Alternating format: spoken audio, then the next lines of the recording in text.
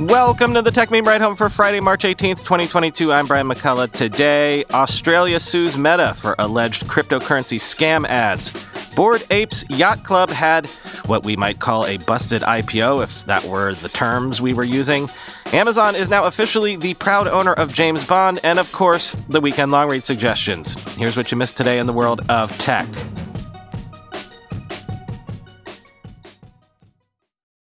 Australia's Competition and Consumer Commission has sued Meta for allegedly publishing scam cryptocurrency ads on Facebook that used photos of real Australian public figures, quoting Reuters.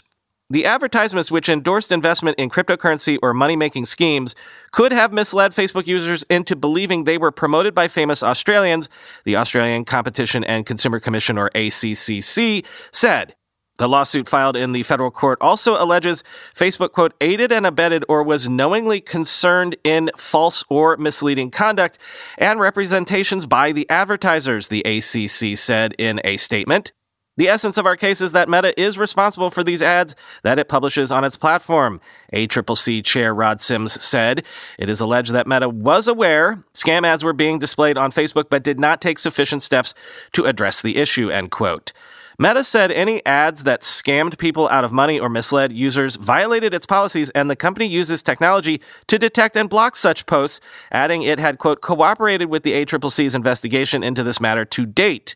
We will review the recent filing by the ACCC and intend to defend the proceedings, a Meta spokesperson said in an emailed statement, declining to comment further as the case was before court.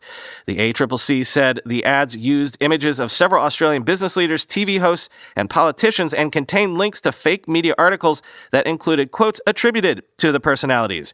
Users who signed up were contacted by scammers to convince them to deposit funds into the fake schemes, the regulator said, end quote.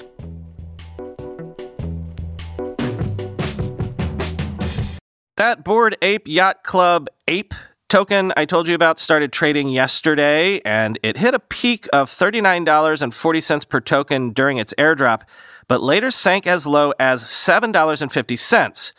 Sort of sounds like when an IPO closes down on its first day of trading, right? So, to use the parlance, is Ape gonna make it? Although, worth noting, when a stock IPOs, you don't get airdropped shares for free, quoting Decrypt.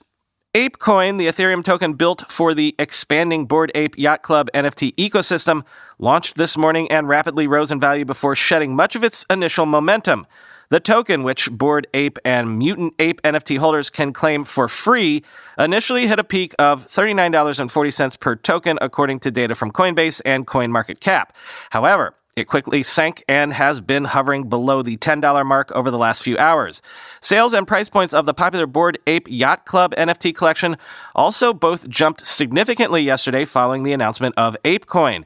According to data from Floor Prices, the cheapest available Bored Ape Yacht Club NFT listed on secondary markets Wednesday morning was about 91.9 ETH, or about $248,000 at the time.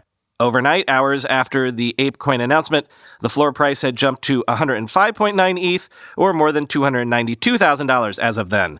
Along with that 15% increase in ETH in a matter of hours, the cheapest available Mutant Ape Yacht Club similarly rose 15% from 20.3 ETH to 23.3 ETH during the same span. Listing prices alone do not paint a full picture of demand for an NFT collection, but Bored Ape sales indeed also shot through the roof yesterday. More than $45.5 million worth of Bored Ape Yacht Club NFTs have been sold over the last 24 hours per data from CryptoSlam, with the majority of that action coming after ApeCoin's launch was announced yesterday afternoon. That's a 1,316% rise in trading volume over the previous 24-hour span.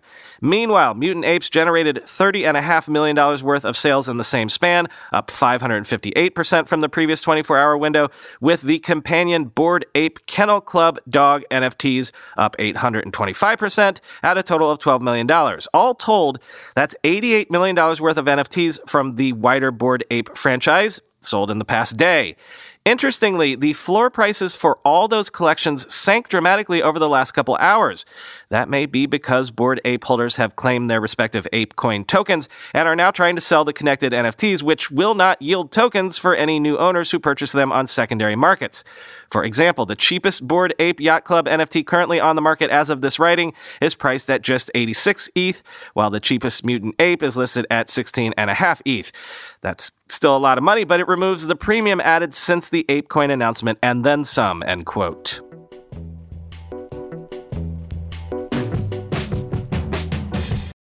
Sources say that the FTC will not challenge Amazon's MGM Studios acquisition, as FTC Chair Lina Khan decided not to call for a vote, anticipating opposition from GOP commissioners. Quoting Politico, Khan never called for an official vote on a complaint against Amazon, anticipating that the agency's two Republicans would oppose it, two of the people said. Instead, the agency allowed a statutory deadline for the deal's review to expire, which let Amazon close the acquisition. The people spoke anonymously to discuss internal agency deliberations. The U.S. has never challenged a merger by Amazon, even as the company has expanded beyond its original focus on books and online retail into dozens of industries, including advertising, healthcare, connected devices, and autonomous vehicles.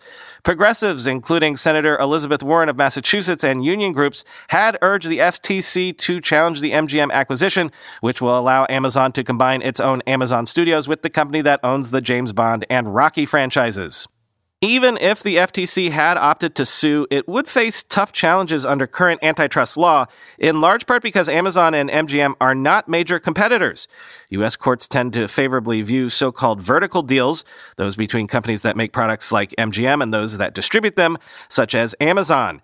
The Justice Department lost its most recent lawsuit in that type of case in 2018 when a federal court blessed AT&T's acquisition of Time Warner. European authorities also cleared the MGM deal this week, finding that Amazon faces strong competition from other video streaming platforms like Netflix, and that MGM is among the smaller production studios despite its control of a few key franchises, end quote. So congratulations to Amazon, I guess, on your brand new $8.5 billion movie studio. I saw someone on Twitter suggest that now that Amazon owns James Bond, Jeff Bezos should be the next Bond villain, which you might think is tongue-in-cheek, but I actually think is smart. I mean, bald is often a prerequisite for Bond villainy. Bezos looks like he's in good enough shape to do some on-screen action scenes, and Bezos seems to like the Hollywood lifestyle these days. Plus, if he played a deranged tech billionaire bent on world domination, it would show he had a sense of humor, right?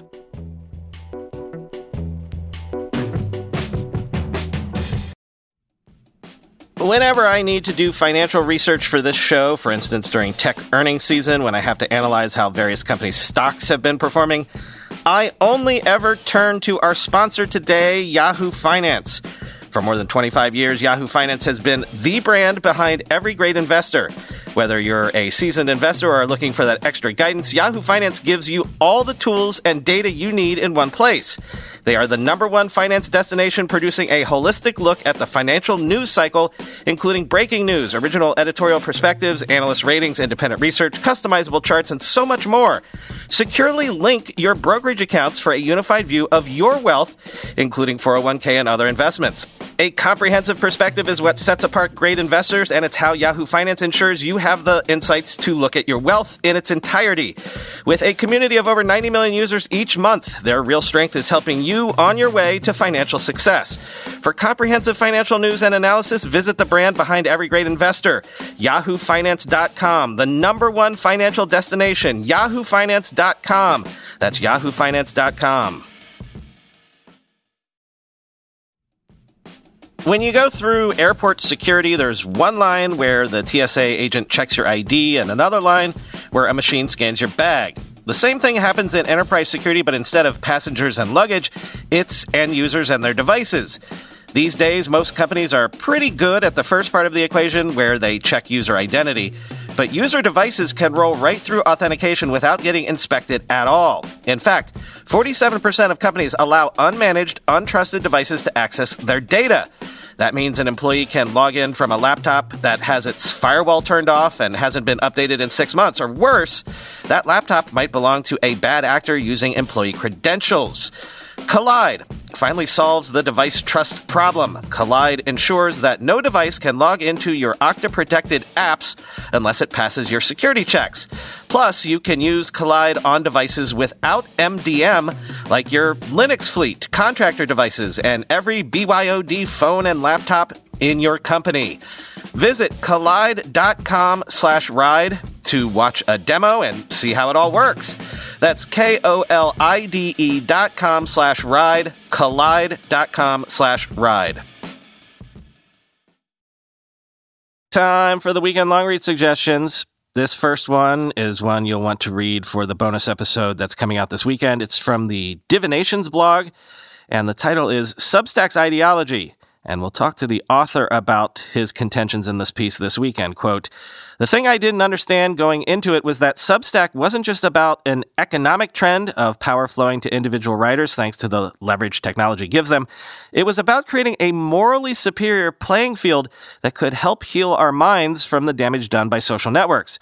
The Substack model wasn't just a business strategy, it was a political philosophy, and I loved it." End quote. Next, are we really going to kill the password for good? Wired takes a look at the decade-long work the FIDO Alliance has been doing to bring us a password-free future, hopefully. Quote, "Beyond just acclimating people, though, FIDO is looking to get to the heart of what makes passwordless schemes tough to navigate. And the group has concluded that it all comes down to the procedure for switching or adding devices. If the process for setting up a new phone, say, is too complicated and there's no simple way to log into all of your apps and accounts, or if you have to fall back to passwords to reestablish your ownership of those accounts, then most users will conclude it's too much of a hassle to change the status quo. The passwordless FIDO standard already relies on a device's biometric scanners, or a master PIN you select, to authenticate you locally without any of your data traveling over the internet to a web server for validation. The main concept that FIDO believes will ultimately solve the new device issue is for operating systems to implement a FIDO credential manager, which is somewhat similar to a built-in password manager. Instead of literally storing passwords, this mechanism will store cryptographic keys that can sync between devices and are guarded by your device's biometric or passcode lock." End quote. Then, have you been waiting for a deep dive on Razzlecon to learn the story about how a YouTube rapper became a suspect in that $4 billion Bitcoin fraud? The Forbes cover story this week has got you covered. Quote, "As Morgan's relationship with Lichtenstein grew, she often used MixRank's office space on Townsend Street in San Francisco," a former MixRank employee recalled, "and would consult Lichtenstein on running salesfolk. One morning in 2015, Hidalgo received a call from Morgan telling her that after consulting with Lichtenstein, Morgan was firing her because, quote, business was going slow. Hidalgo was among several friends who cut off contact with Morgan around this time. Lichtenstein also began to withdraw from his professional responsibilities. In May 2016, he abruptly left MixRank. It was baffling, said a former employee, considering the upward trajectory of the business. We were all trying to figure out, why did he walk away now? We were really doing well. Our revenue was jumping pretty quickly," the person said. MixRank's other co-founder, Scott Milliken, didn't respond to requests for comment. As it turned out, the couple would become involved in something way beyond internet marketing, end quote. Rest of World has a check-in on how things are going in El Salvador with that whole make Bitcoin your sovereign currency experiment. And, well, quote, "It is difficult to get a full picture of the scope of Bitcoin adoption in the country. In January, the government endorsed a report that at least 4 million users, nearly the country's entire population, had been verified as authentic users of the government's wallet over the past several weeks. But in March, a survey released by the Chamber of Commerce and Industry of El Salvador reported that 86% of the businesses contacted said they had never conducted a transaction using Bitcoin. Interviews with dozens of Salvadoran citizens, economists, and technology developers reveal cracks in the project. Since launching, the initiative has been plagued with technical glitches, while tensions have arisen from the mismatch between Bitcoin's decentralized ethos and El Salvador's authoritarian government," end quote. One more thing to worry about? Well, the lead from this story in Vox sums it up quite nicely. Quote, "Neon, a colorless and odorless gas, is typically not as exciting as it sounds, But this unassuming molecule happens to play a critical role in making the tech we use every day. For years, this neon has also mostly come from Ukraine, where just 2 companies purify enough to produce devices for much of the world, usually with little issue. At least they did until Russia invaded. Faced with the devastating reality of war, Ukraine's neon industry halted production. One of Ukraine's 2 primary neon companies, InGas, is based in Mariupol, which has been repeatedly bombed by Russian forces and is currently under siege. The other company, Kroyon, is based in Odessa, where citizens are currently preparing for an assault. And amid terrifying conditions and a mounting number of civilian casualties, the safety of the people who work at these firms is the priority, not the potential impact on tech manufacturers. There will be ripple effects, though. Semiconductor manufacturers rely on neon to control the specialized lasers they use to make computer chips. Right now, it's not clear whether they have enough time to find and develop new sources of this gas before their backup supplies run out. Chip companies and industry analysts say there's anywhere between 1 to 6 months' worth of neon in reserve. If that runs out, these companies won't be able to make semiconductors. This means that the worldwide chip shortage, which was expected to end sometime in the next year or so, could draw out even longer, leading to higher prices, delivery delays, and shortages of critical technology, end quote. And finally, I intend to start Elden Ring this weekend, but the open-world game that has really held my fascination recently is Genshin Impact. And the New York Times looks at how a Chinese game studio basically copied Zelda's Breath of the Wild with a reproduction of Japanese fantasy role-playing tropes layered on top of that to beat the Japanese at their own, game. Quote, released in late 2020, the game is the first bona fide international smash hit for China's video game industry. In its first year on the market, it raked in $2 billion, a record for mobile games according to Sensor Tower, a firm that monitors mobile apps.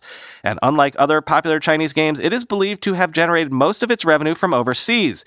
The game's success points to a shifting balance of power in the $200 billion a year global video game industry, which has long been dominated by Japan and the United States. Chinese developers, flush with cash from the country's vast domestic market, are looking abroad for growth.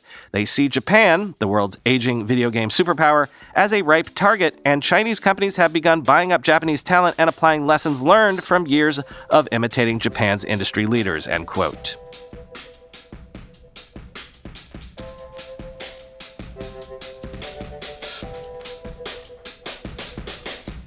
Okay, so my apologies. I forgot to tell you yesterday that we were doing a Twitter space last night, but we did it. We talked to Nathan Betches and Dan Schipper, the founders of the media startup Every.